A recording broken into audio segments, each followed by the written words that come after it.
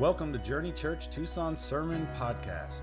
We are an evangelical free church seeking to honor God by making disciples that learn about, love like, and live like Jesus. Have you ever been miserable? Just in absolute pain, anger, and frustration. I remember as a 4-year-old, we were eating chicken that night, and I don't know what set me off, but no one stopped me. I ran to my bedroom.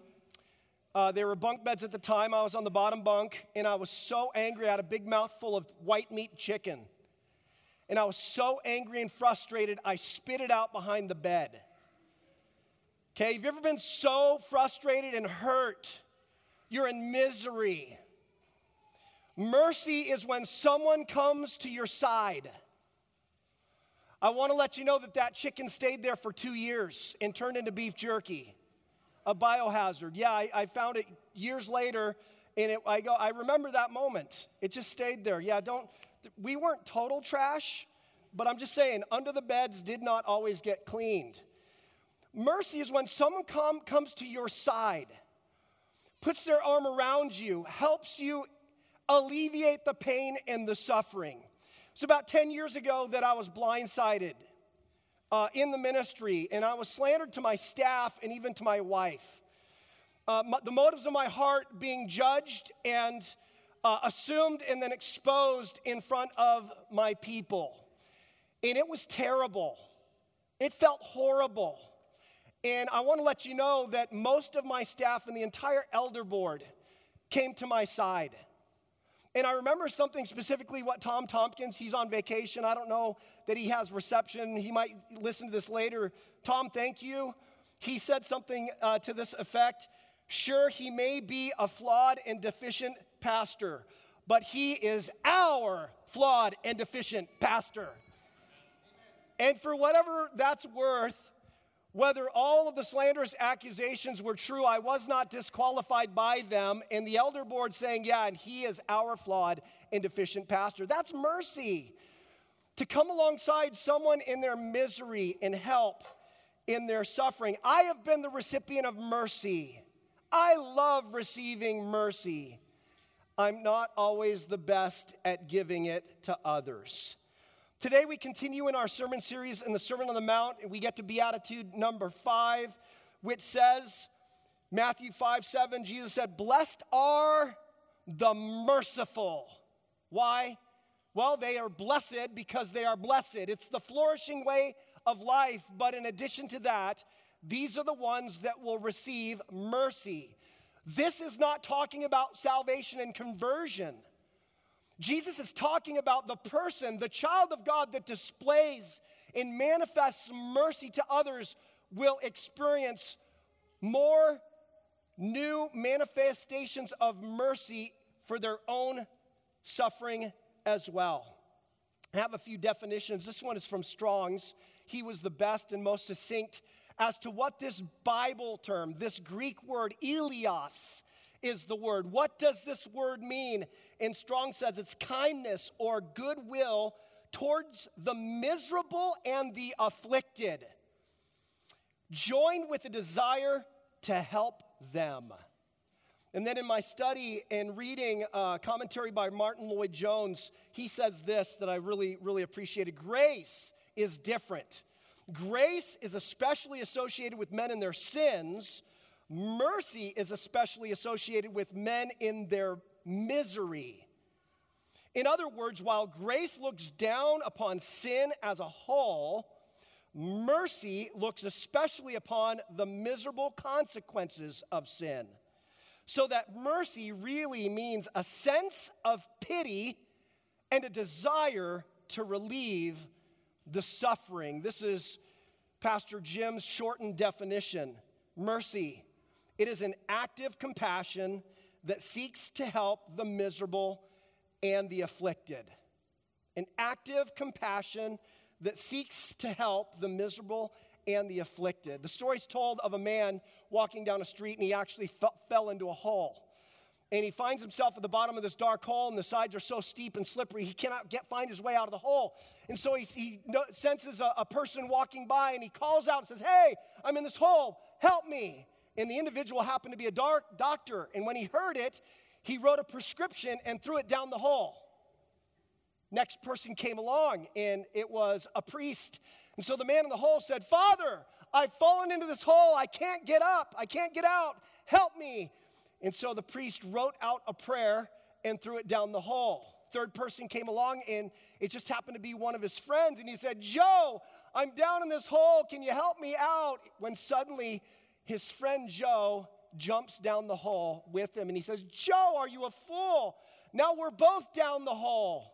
And Joe responds to him and says, "Yes, but I've been here before, and I know the way out." Mercy jumps down holes with others.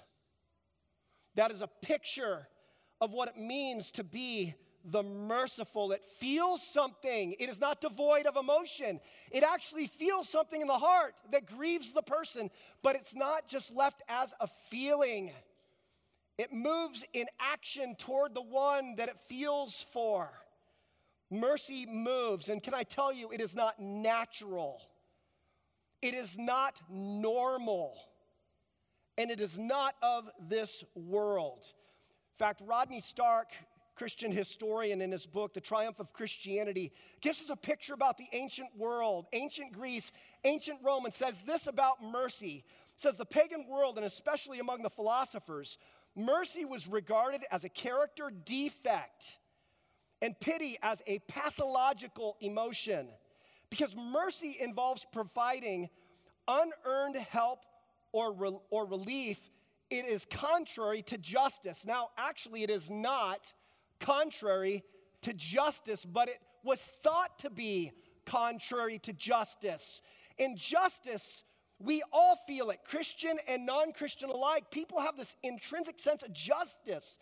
But mercy is something more, something else, something different, something better. He goes on to say, as E.A. Judge explained, classical philosophers taught that mercy indeed is not governed by reason at all. All humans must learn to curb the impulse. The cry of the undeserving for mercy must go unanswered. Pity was a defect of character, unworthy of the wise and excusable only in those who have not yet grown up. And into this ancient world, a ruthless, savage ancient world, God speaks. You know, God has always been merciful. And God has always called his people to mercy. It's Hosea 6:6, and we'll see a little bit later. Jesus actually quoted it 2 times, where God said to his people, "For I desire steadfast love." When this was translated from the Hebrew into the Greek in the Septuagint, it's the exact same word, eleos, loving kindness, steadfast love. "For I desire steadfast love and not sacrifice." He goes on to say, "the knowledge of God rather than burnt offerings." Mercy, even more important than sacrificial temple worship of Yahweh? Yes. Even more important than the temple and the tabernacle. Mercy more than sacrifice. For the one who has experienced mercy from God, it must be the new normal. We are the people of God, and we are the people of Jesus. And this is what we believe Jesus expects. It's really logical. It flows out of the first 5 Beatitudes that we're studying. And if you would allow me to, I'd love to walk you back through them and show you how this is the logical. This is like the only thing we can do. If we actually experience and live out the attitudes of the first 4 Beatitudes, the mercy will be the logical expression of our lives. This is how it works. In Matthew 5:3, blessed are the poor in spirit, for theirs is the kingdom of heaven. This is the gateway beatitude. We are humble. We are not self-sufficient, not self-righteous. We don't look to the good things that we do. We don't look to comparison of others. We actually say, look at me. I am a wretch. I have nothing to offer God to make up for my sinful actions and my sinful heart. I am wrecked. I am emotionally bankrupt. And Jesus says, aha, this is the gate to the kingdom of heaven. Blessed are the poor in spirit, for theirs is the kingdom of heaven. The second one that comes in the next verse, blessed are those who mourn, they shall be comforted. Our sin we just don't go, no, that's no big deal, and I'm still struggling with sin. It makes us sad more than any of the other things in this world that we could mourn and feel sad about. The greatest sadness is I'm not who I was meant to be, not who I could be, not who I should be. And I look at that and it makes me mourn. And Jesus says, good, you shall be comforted. He goes on to say, blessed are the meek. Those are the ones, they might have some power, they might have some authority, they might have an argument, some intellectual capacity to argue, hey, I'm not as bad as I could be, I'm not as bad as the next guy. They are meek. They come under God's authority, and when people say bad things about them, they say no contest. Right now, I could blow you up, I could flex on you and destroy you with an argument and make you look stupid, but that's not my agenda. That's not even in my brainwave activity. Meekness does not do that. Meekness says guilty is charged. So you have poor in spirit, you have the mourning, and you have the meek, and then you have blessed are those who hunger and thirst after righteousness. It's not enough to just say guilty is charged, no contest. I'm not a good person. I long to be more than who I am. I long to be more like Jesus. I'm hungering and thirsting after a righteousness that I don't have in and of myself. And Jesus says, they're blessed because they shall be filled. Now look at the inward attitudes of heart. These are the kind of people that are shown mercy by God. And the exact next verse say, blessed are the merciful. You've been shown so much mercy. You got a clear vision and understanding of who you are. And you recognize you got nothing. Everything that you got, even your very breath, is a gift from a benevolent, gracious, kind, and loving, merciful God. You've been shown so much mercy. And you get it if you understand and own those first four. How then could you turn around and offer anyone else anything but mercy? It flows right out of these, and I believe that Jesus' point is clear. We've been shown so much mercy. How can we be anything but merciful toward others? And Jesus says, and these ones, these merciful, these mercy givers will be blessed. Blessed. For they shall be shown additional measures of mercy from God himself. Okay, this is at the point of our bottom line. And you see you just got two big blanks. And I'm going to fill them up with a bunch of words, okay? And this is in part for the kids. I want it maybe, hopefully, to be a little bit sticky. But here's what I believe our bottom line is from Matthew 5:7. Blessed or happy are big-hearted helpers. Happy are big-hearted. There's an emotional quality to it, but there's an action to it. They're big-hearted helpers. Those are the flourishing ones. Those are the ones that we should be jealous of. Those are the ones who have made it. Those are the ones who should be congratulated, and not the haughty, hardened haters. This world looks to the arrogant and the wealthy and the emotionally detached. They are able to afford an island and fly on their private jet to Pleasure Island and shut out the cares of the concerns of the world. Maybe even bring some people along to abuse them on the island. But as long as no one knows about it, it's about me. Haughty, hardened haters. And the world drinks the Kool-Aid. Whoa, wouldn't it be awesome to be so powerful and so wealthy, so detached from the sufferings of humanity? And Jesus says, you got that all wrong. Happy are the big-hearted helpers, not the haughty, hardened haters. So here's the deal. By definition, it takes two parts. You can have a big heart and be sedentary. You feel all kinds of feelings and you do nothing. You leave it to Uncle Sam. You leave it to the church, to someone else. Someone's going to come along and help that person. I don't need to. No, mercy means that you not only have a big heart, but you also have big hands that you lend to help others. So by definition, if you cannot point to examples in the real world from your life with mercy, you cannot call yourself merciful. Okay? We need real life expressions of big hearts. And so for the remainder of our time this morning, I want to point you in three directions, three people groups that we are to show mercy to have big hearts of compassion and hands that get involved and lend help. So here's the first one. Mercy moves me to serve those who suffer. So this is general. And by the way, this is your Christian heritage. That first thing that I read about ancient Rome and Greece, first century church, turn it upside down overnight, instantaneously, put a stop to it.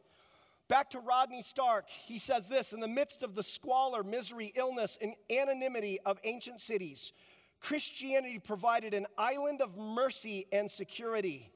Foremost was the Christian duty to alleviate want and suffering. It started with Jesus' words from Matthew 25, where he says, "For I was hungry and you gave me food. I was thirsty and you gave me drink.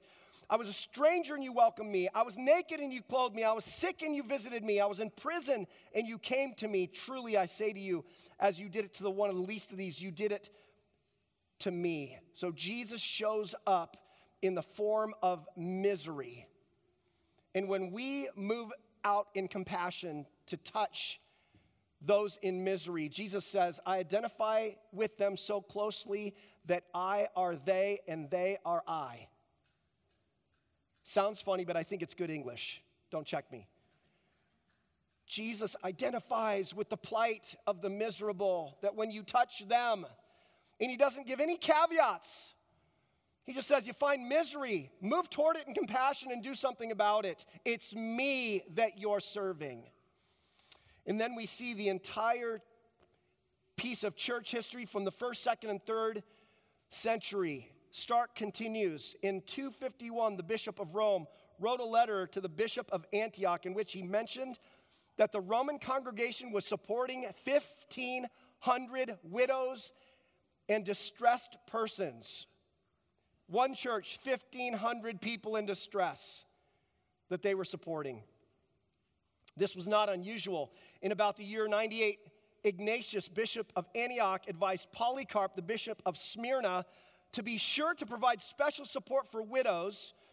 The distinguished Paul Johnson says, quote, "The Christians ran a miniature welfare state in an empire for which the most part lacked social services. So when calamities struck, there were people who cared. In fact, there were people having the distinct responsibility to care. All congregations in the first, second, and third century had deacons whose primary job was the support of the sick, infirmed, poor, and disabled." That's our history. They took it directly from the words of Jesus and instantly put it into action in their church structures. How to be mercy givers. And not only to their own people, but to those outside the church also. Here's three kinds of suffering souls that I can just break this down even further. The first off is those who are self-inflicted fools. They're sinful and their pain is self-inflicted. And I'm going to tell you, this is where I will struggle. Like, you did it to yourself, dummy. You made your bed, now lie in it. And we don't want to unnecessarily keep throwing money at a person who's a fool, but we have compassion. We want to help the fool not be foolish. So even when people do it to themselves, there's a kind of compassion that moves toward them. It's called mercy. We have an example of this in John chapter 8. Let's be honest. The woman caught in adultery did it to herself. She really was doing that. She really was undressed. She just got caught. And the law of Moses says you got to stone her. And what does Jesus do? The only one that's authorized to throw the first stone. He distracts them and leads their eyes, their painful stare away from her, starts to draw in the dirt. We don't know he's drawing for sure, but we know that it absolutely turned the eyes of shame away from her.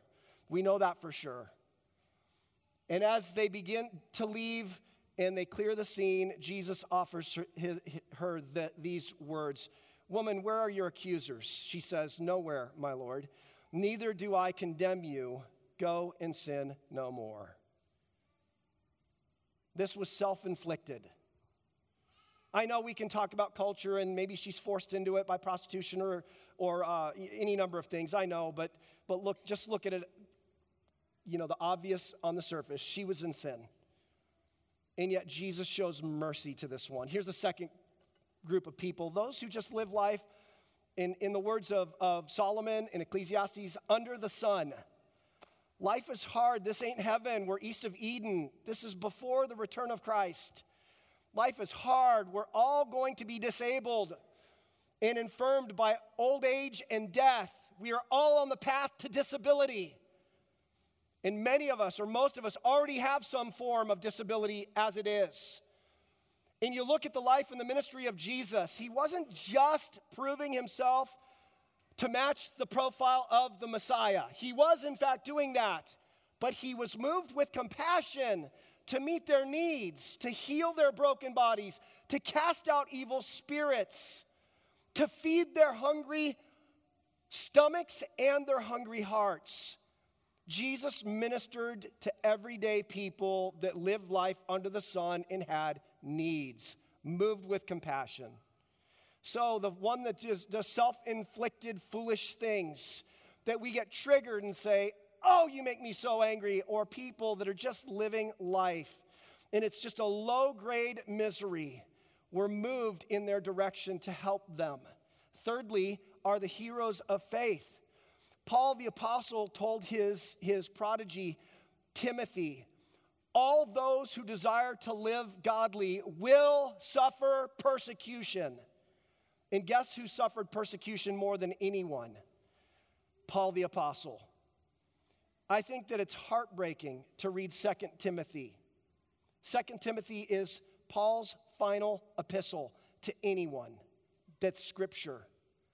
And it is such a heavy and sad and victorious letter. In this 2 Timothy, Paul tells Timothy, everyone has deserted me.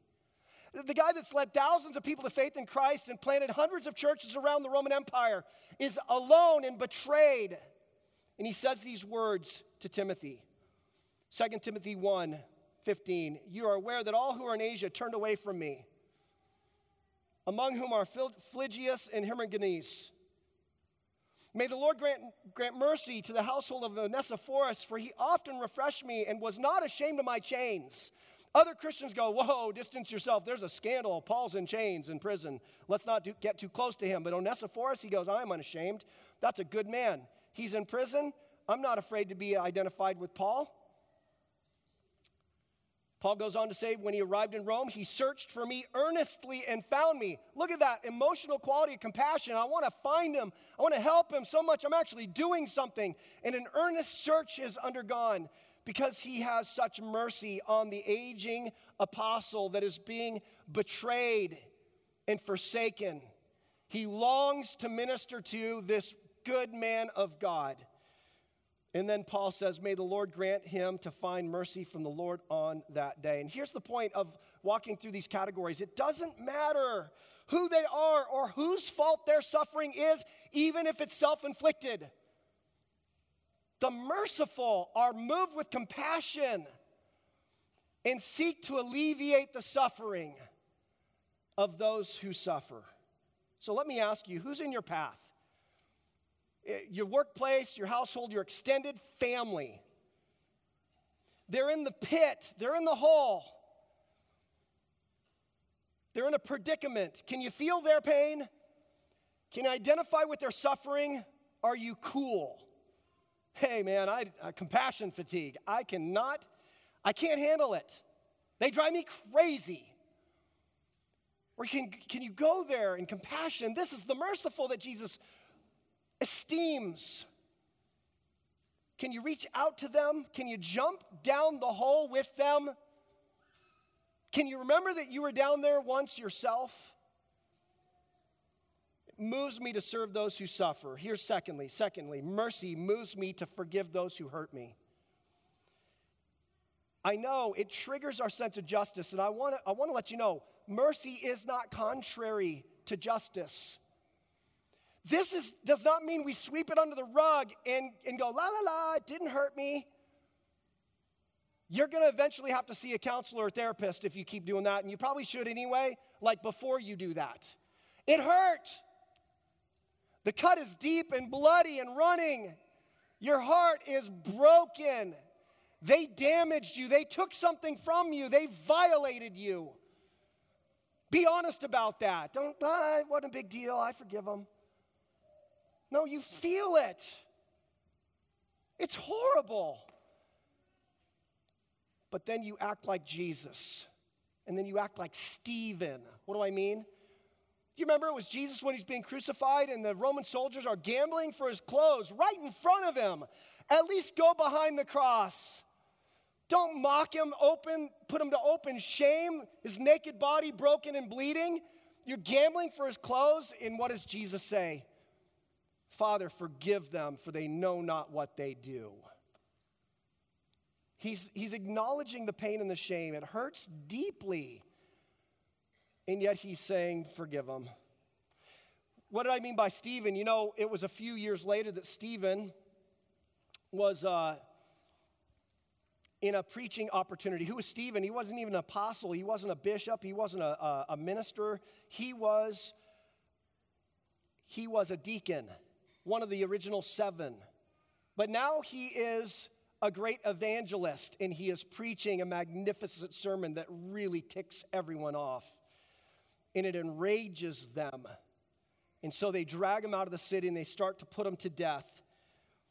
And the scripture says in Acts 7:59, as they were stoning Stephen, he called out, Lord Jesus, receive my spirit. And falling to his knees, he cried out with a loud voice, Lord, do not hold this sin against them. These are his enemies that are ending his life. And it hurts. In 7 different ways, it hurts. And yet he says, do not hold this sin against them. And when he had said this, he fell asleep. Can I ask you, who's wronged you? Who's violated? Who's taken something of you? Maybe it's your reputation. And it hurts. And you stare that in the face, you say, that's wrong. Man, I worked for a youth pastor, and one time I heard him say, I don't get angry, I get even. I'm like, you were joking, right? He didn't blink.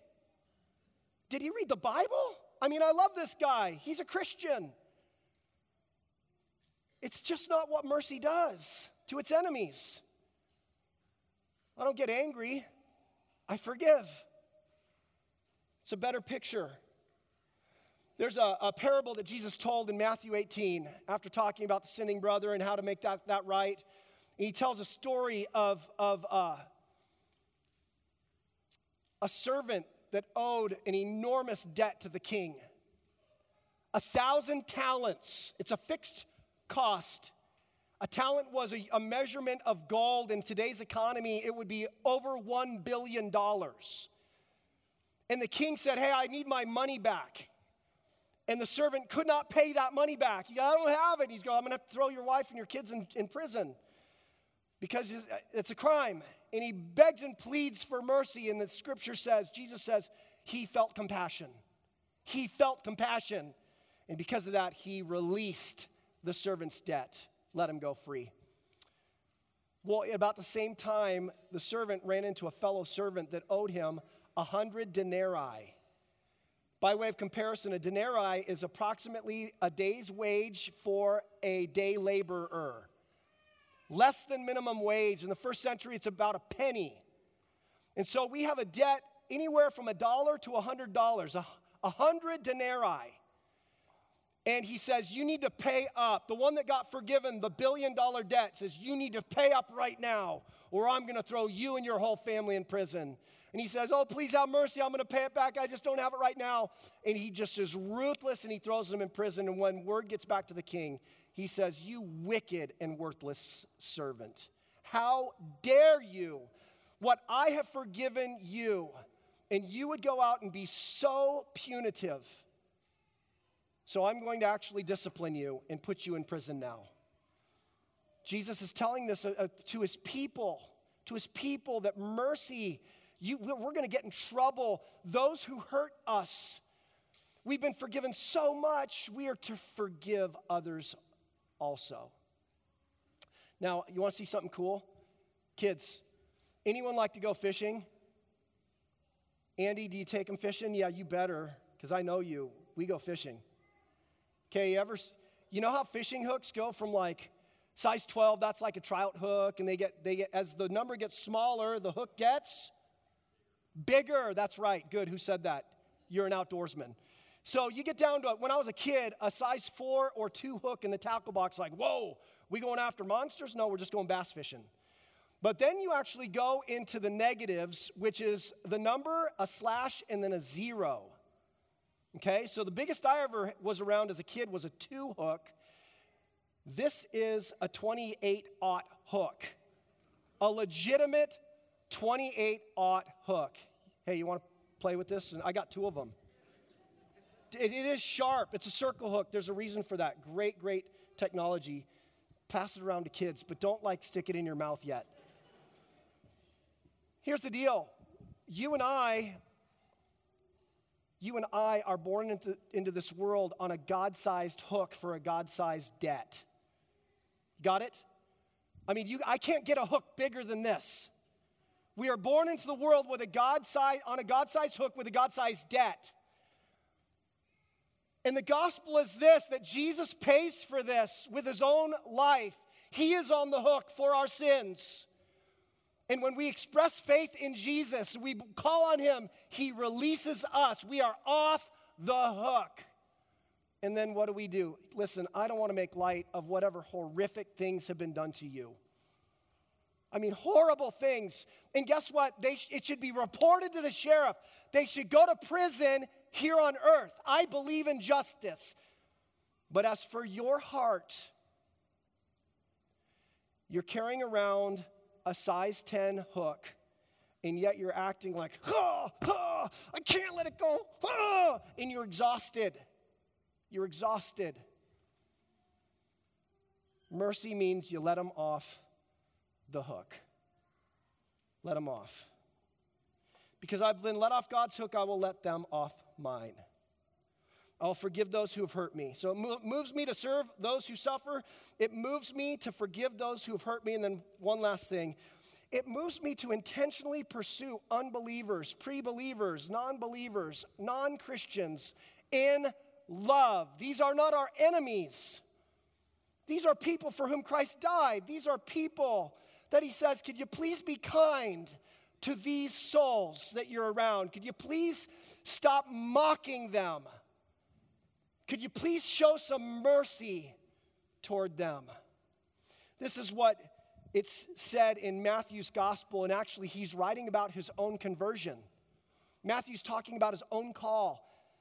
And right after Jesus calls Matthew himself, who is a publican, a tax gatherer, he invites him to his house for a big party with sinners.